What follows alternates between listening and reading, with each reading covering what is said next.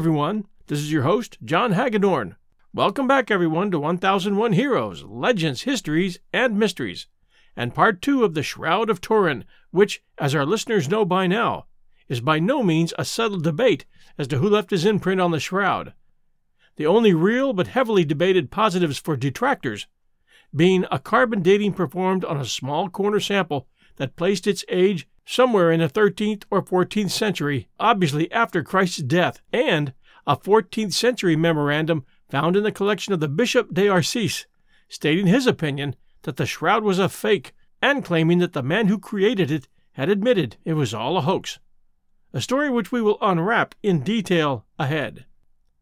On the believer side, there are a number of factors that give the Christ shroud support, beginning with DNA tests and pollen studies, which narrow the shroud to North Africa. Also, the marks of the crucifixion, as per the biblical account, are found all over the body. There has been carbon isotope dating of the shroud, which dates it to Jesus' time.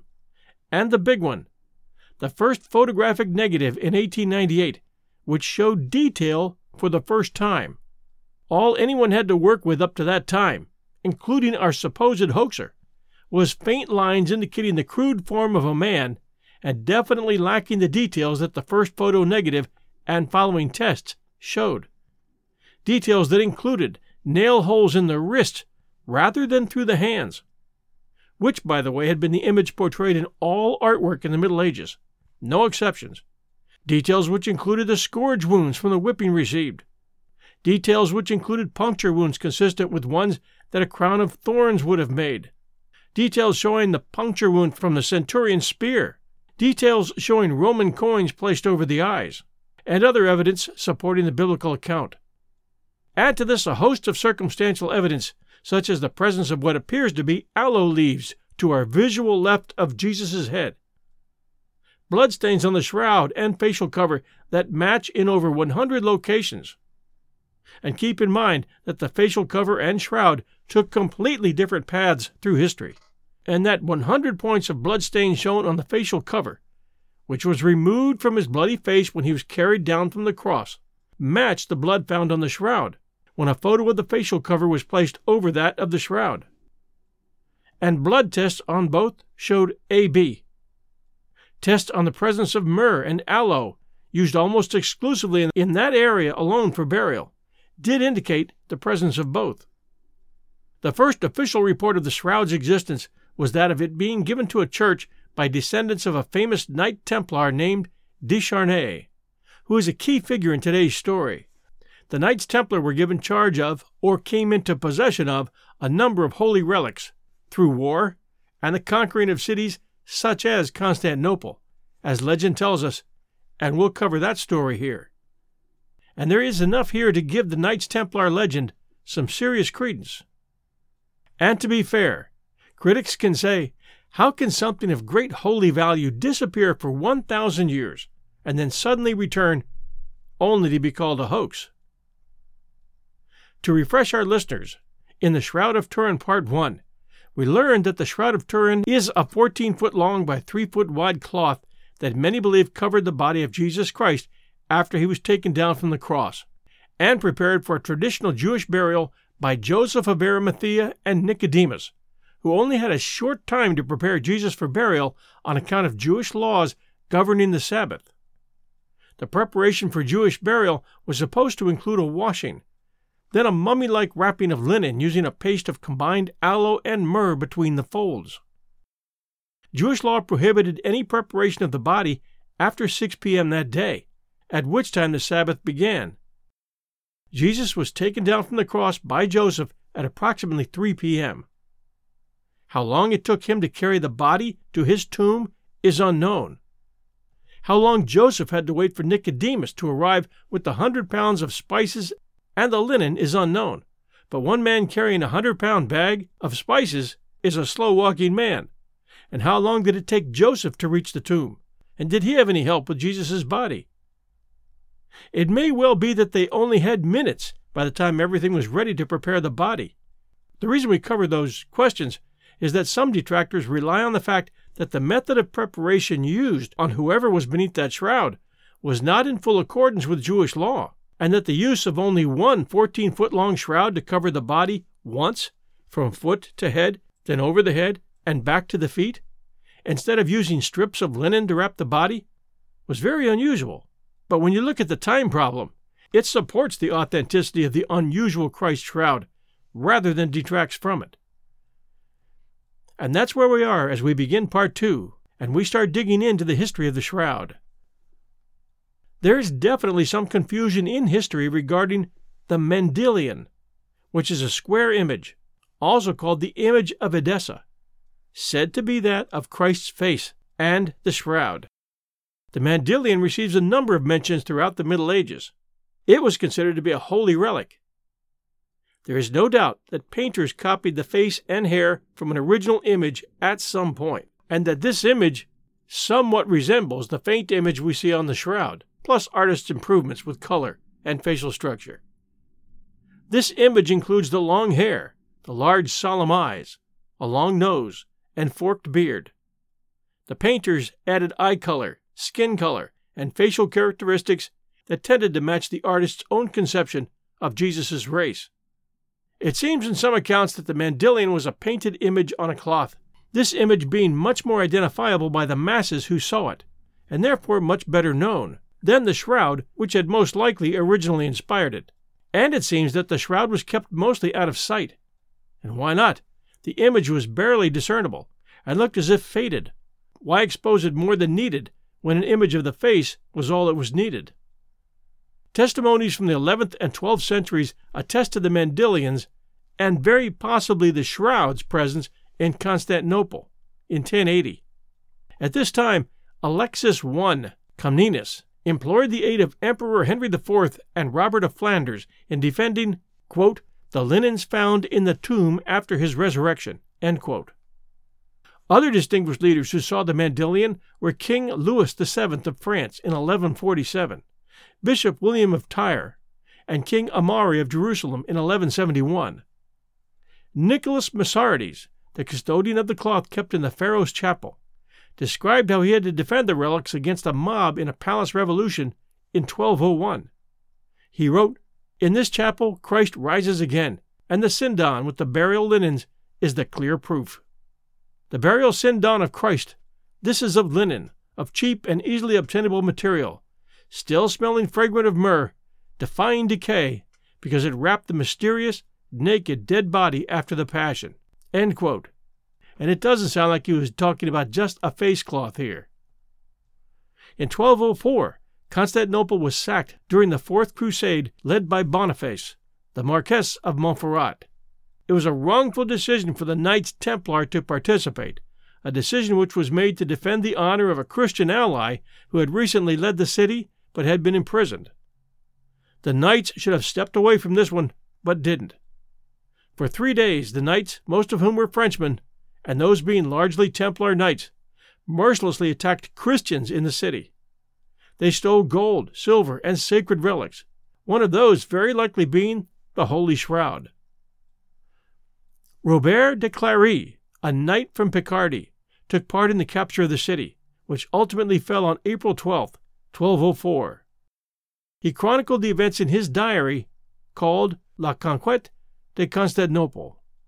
In that diary, he related how he saw various holy relics, but what impressed him the most was the cloth at Beckernay.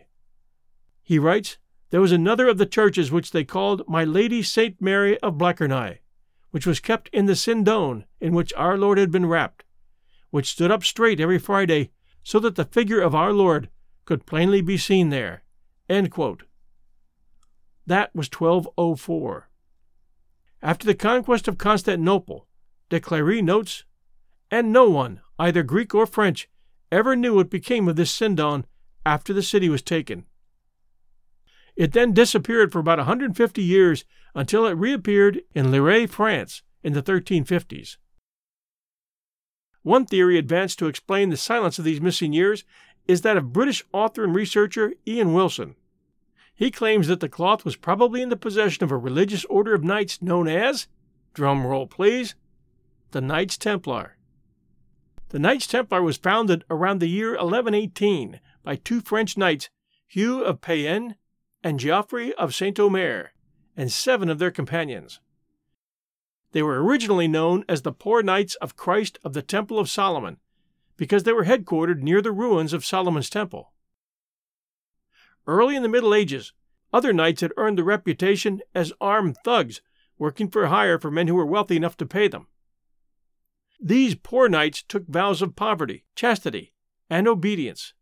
Their purpose was to defend the sacred sites in the Holy Land, to defend Jerusalem as well as the Christian states in the Middle East, and they took part in all but the first of the 10 Crusades between 1095 and 1291.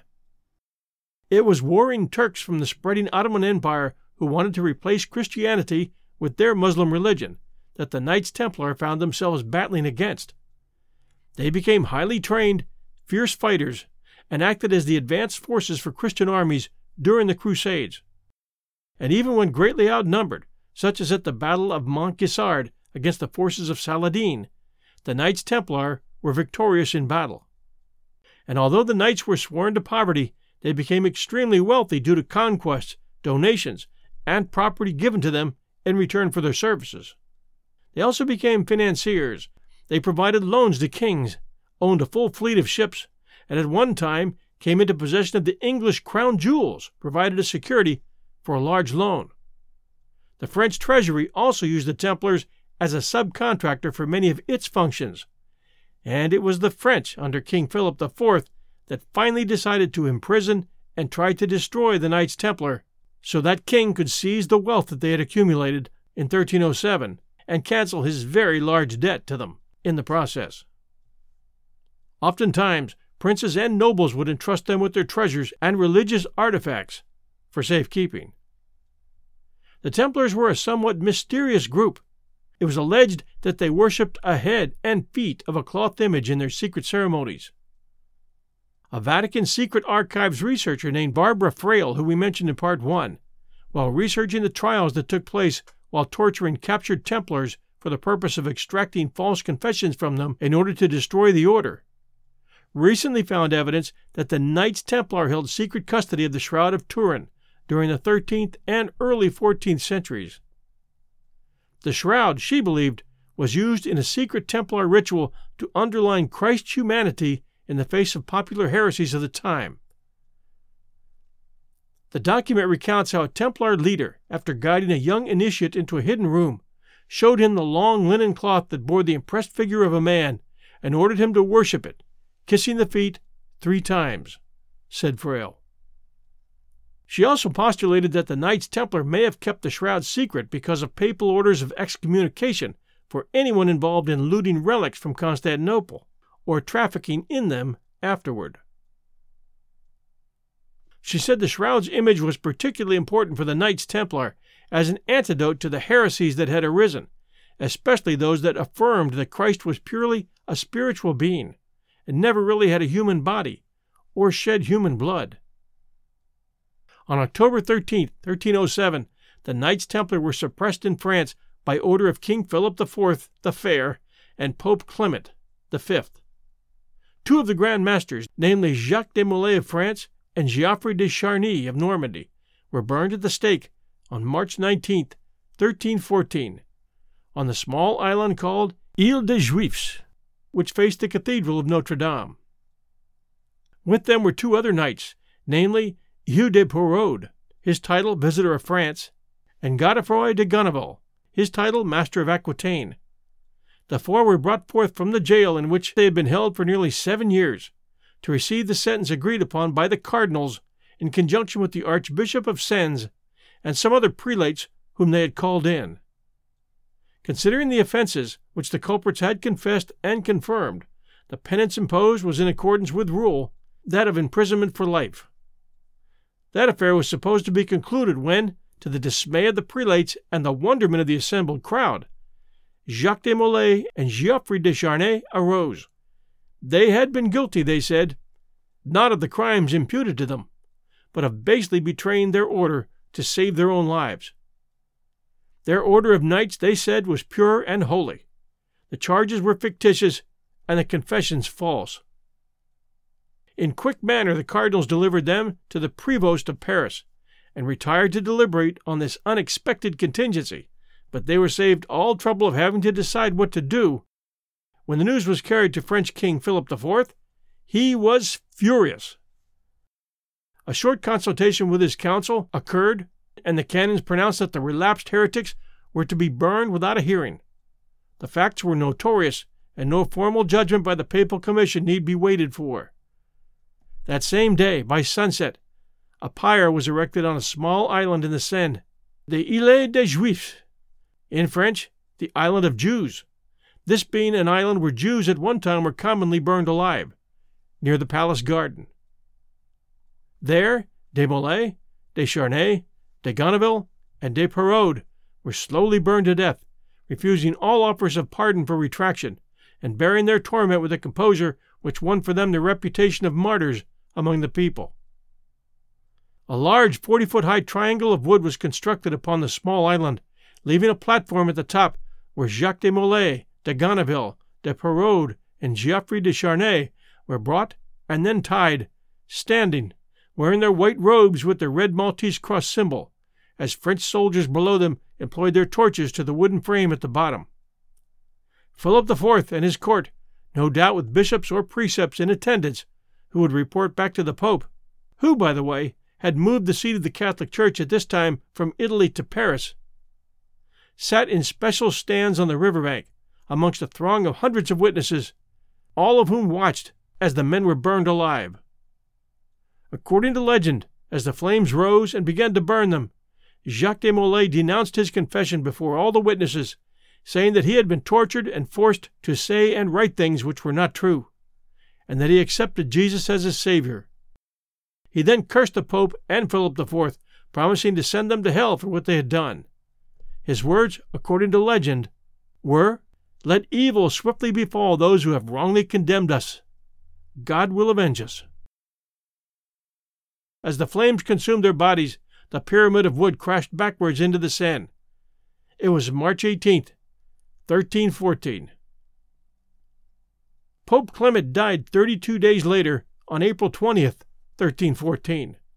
According to one account, while his body was lying in state, a thunderstorm arose during the night, and lightning struck the church where his body lay, setting it on fire. The fire was so intense that by the time it was extinguished, the Pope's body had been all but destroyed. In another account, the Pope died crying over his complicity in the burning of the Templars, in addition to other atrocities he had committed, one being the murder by poison of the Pope who had held office before him. France's fair King Philip IV died suddenly, only 8 months later, at age 44, from a cerebral stroke that occurred during a hunt at Pont Saint-Maxence, known as the Forest of Halat, and died a few weeks later on the 29th of November, 1314, at Fontainebleau, where he was born.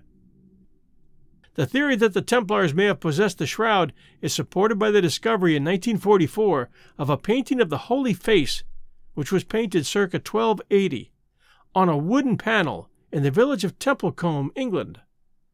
This village was owned by the Knights Templar from about 1185. Rex Morgan, a Shroud scholar, hypothesized that the wooden panel may actually have been a lid to a wooden box which contained the Shroud when it was transferred from France to England during the suppression of the Templars. The Templecombe panel has 125 points of congruence with the Shroud face. The fleur-de-lis decoration of the painting strongly suggests French influence, and the quatrefoil design is recurrent in Templar decorative motifs, Morgan wrote. The theory is very plausible, except that the Templars never admitted to possessing the Shroud. But then again, you wouldn't have expected them to during those times.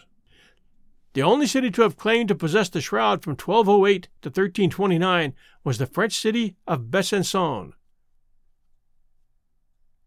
The theory is that during the Fourth Crusade, the Burgundian knight who commanded the district of Blachernae, where the Shroud was kept, Orthon de la Roche, Duke of Athens and Sparta, received it as part of his recompense.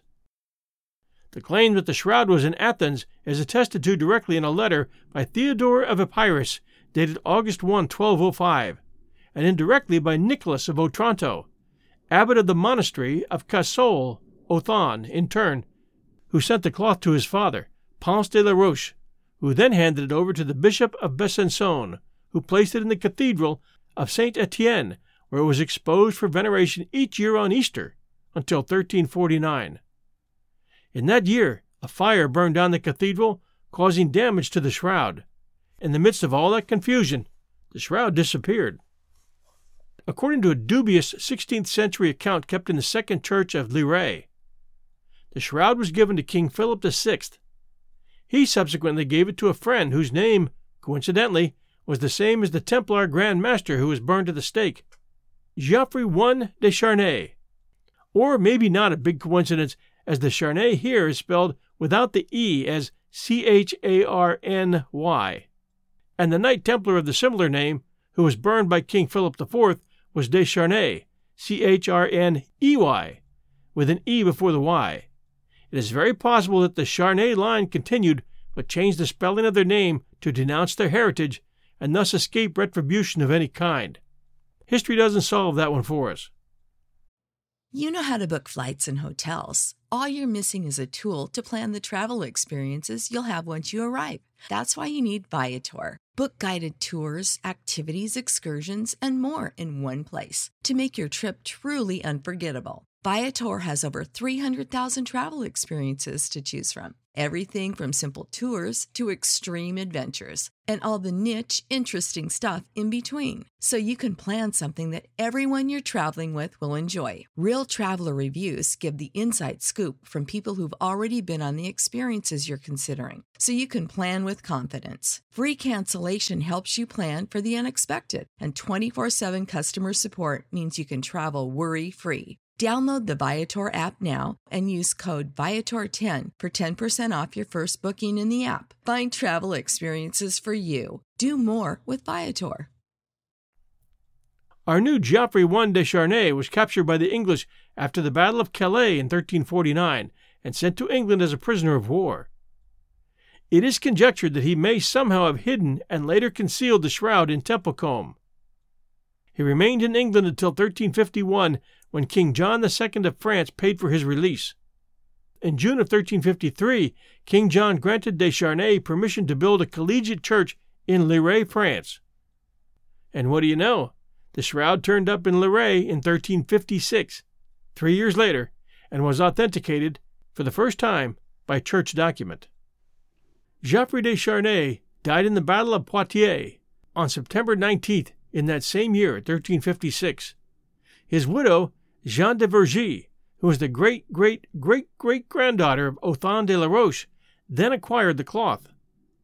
Being in financial straits after the death of her husband, she began to exhibit the shroud in 1357 to raise money for the upkeep of the church.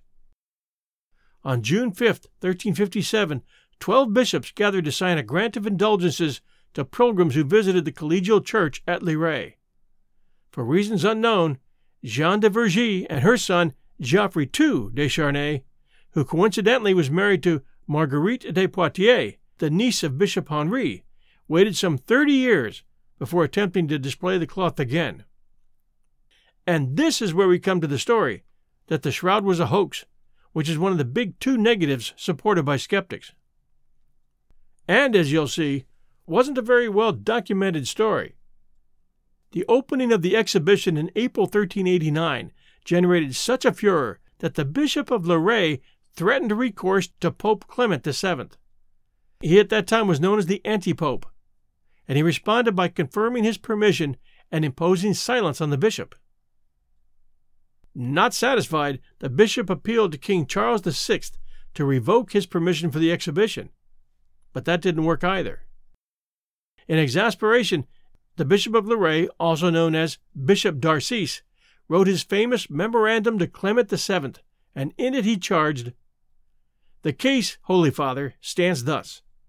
Sometimes since in this diocese of Troyes, the dean of a certain collegiate church, to wit, the church of Lirey, falsely and deceitfully, being consumed with the passion of avarice, and not from any motive of devotion, but only of gain, procured for his church a certain cloth cunningly painted, upon which by a clever sleight of hand was depicted the twofold image of one man, that is to say, the back and front, he falsely declaring and pretending that this was the actual shroud in which our Savior Jesus Christ was enfolded in the tomb.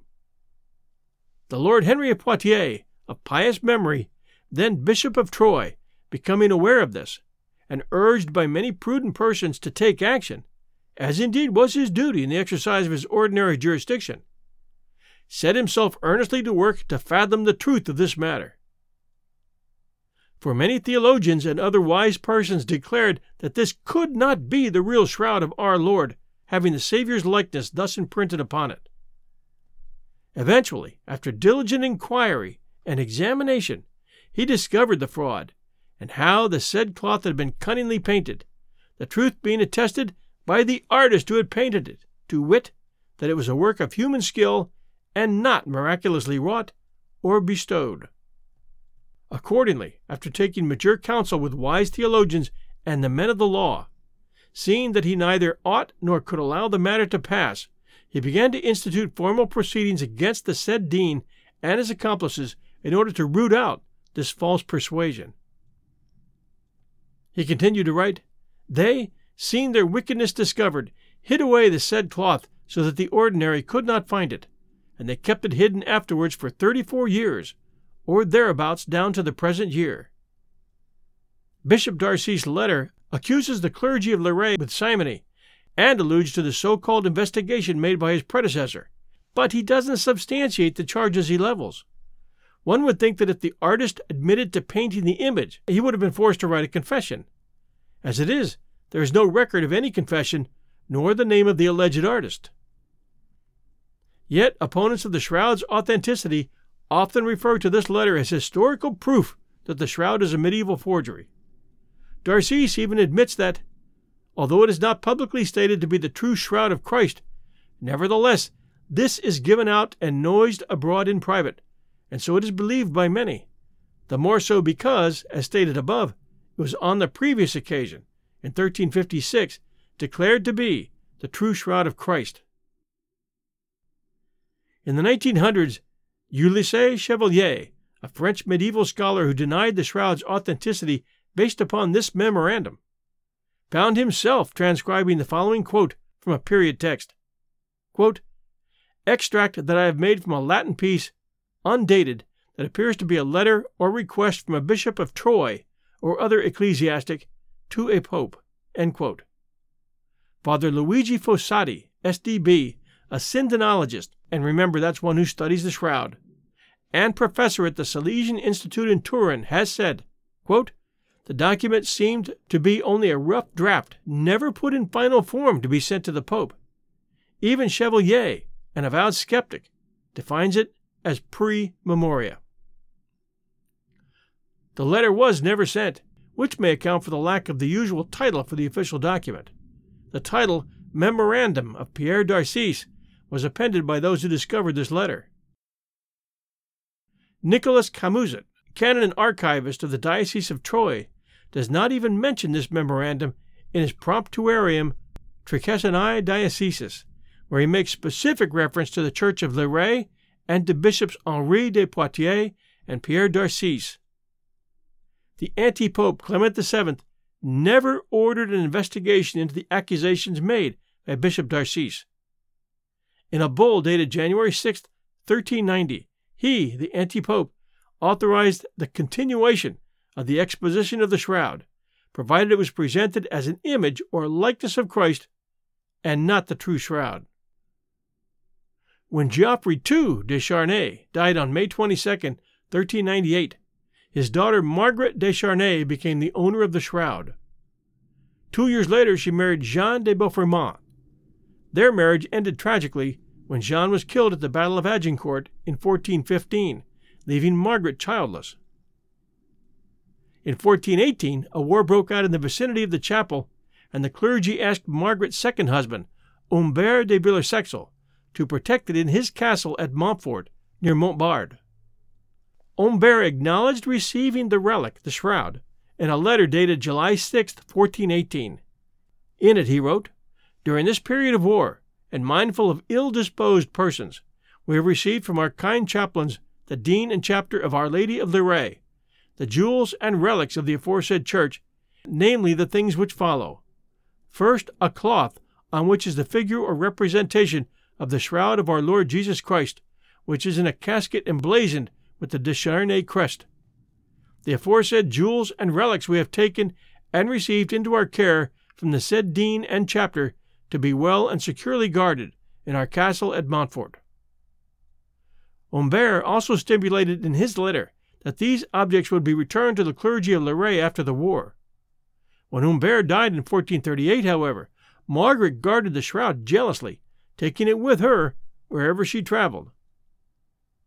After the war was over, the clergy at Lorraine requested on May 8, 1443, that Margaret return the shroud.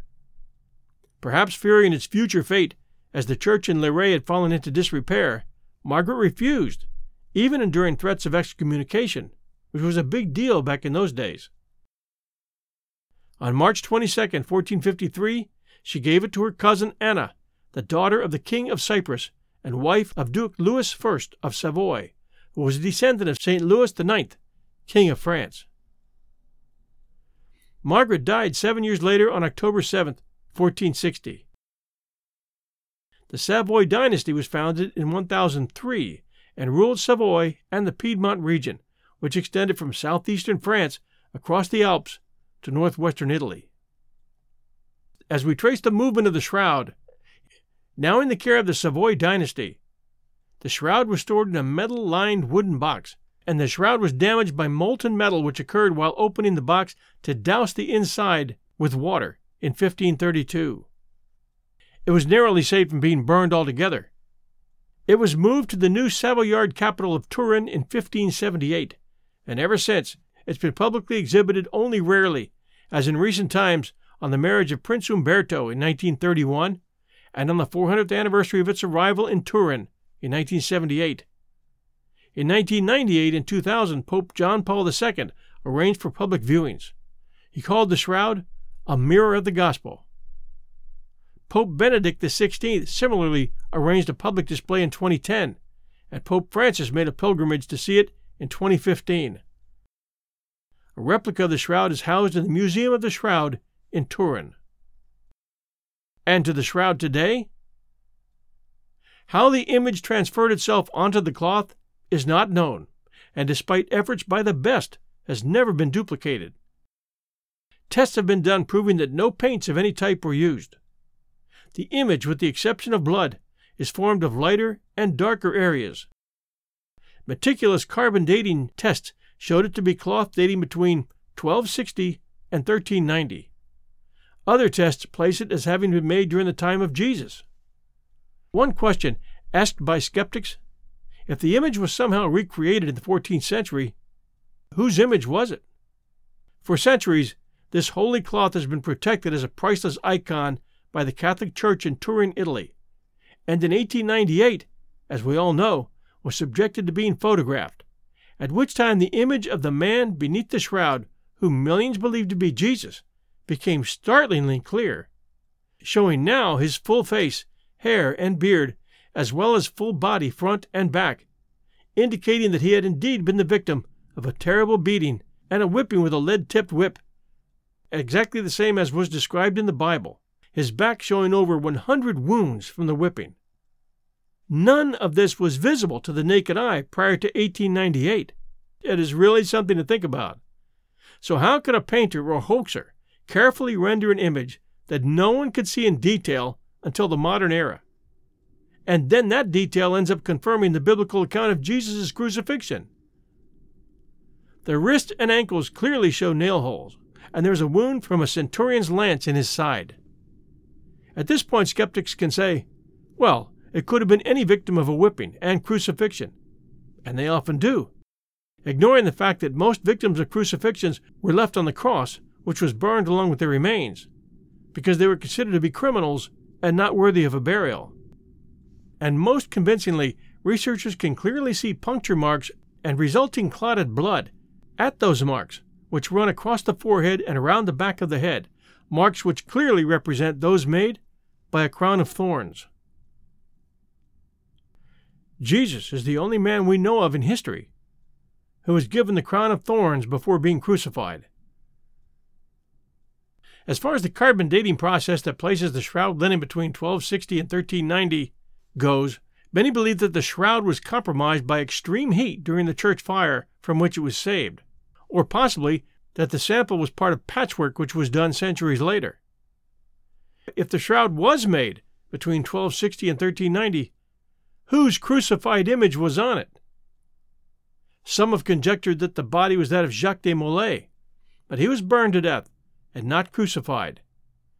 Those same theorists say that, well, maybe Molay was put through a ritual similar to that of Jesus, which is how the body got its wounds.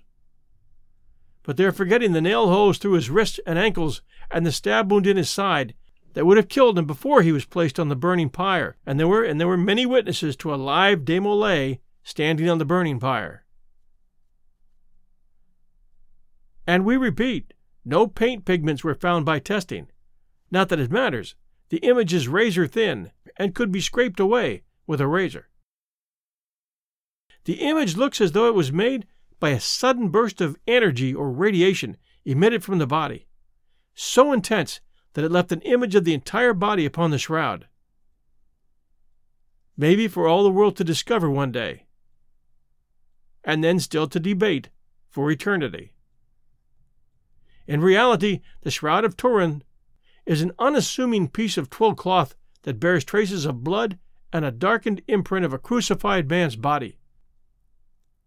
Though the Catholic Church has never taken an official stance on the shroud's authenticity, calling the shroud an official icon and not a holy relic, tens of thousands still flock to Turin, Italy every year to get a glimpse of or to be near the shroud, believing that it wrapped the bruised and bleeding body of Jesus Christ after his crucifixion. The Shroud of Turin has gone through the most intense scrutiny of any archaeological or art object in history. And here, in my research, which has included videos, articles from both sides, copies of old documents, searches through books, and reviews of recent news articles on the subject, I am siding with the believers on this one, and not looking back. Thanks for joining us with the Shroud of Turin. We do hope you encourage a friend to subscribe to this show, and subscribe yourself if you haven't yet done so. There are many great stories to come. And here are a few recent reviews. The first one, 5 stars. Surprised and thrilled. Love this show. Very accurate and great voice for storytelling. Sounds like listening to an old friend. That one from Chris Goodson, Charlotte, North Carolina. Apple Podcast, US. And this one, great subject matter and wonderful, sincere narration, 5 stars. These true tales and the exploits of the heroes featured are a delight and an inspiration. Mr. H's narrative style is engaging and sincere. I can't recommend this podcast enough. It's theater for the mind. That one from Fox Greenwood, Apple Podcast, US. And this one, 5 stars. Thank you for not sugarcoating the horrible atrocities the Japanese did to our servicemen and women POWs. My grandmother hated the Japanese government and emperor all her life because her best friend and cousin's sons were murdered on the Bataan Death March. They, of course, did not find this out until the war was over, what had happened to them. I always remember her refusal to ride in my father's new Japanese car in the 70s. A die-hard Yankee Republican, she always said General MacArthur and Truman should have hanged the emperor. I, on the other hand, loved the Japanese people and the time I spent there as a young Marine. That one from Wolfie Wolf, Apple Podcast, US. Thank you very much for taking the time to leave these reviews. They're greatly appreciated. This is your host and storyteller, John Hagedorn. Thanks for joining us, and we'll be back next Sunday night at 8 p.m. Eastern Time with a brand new episode. See you then.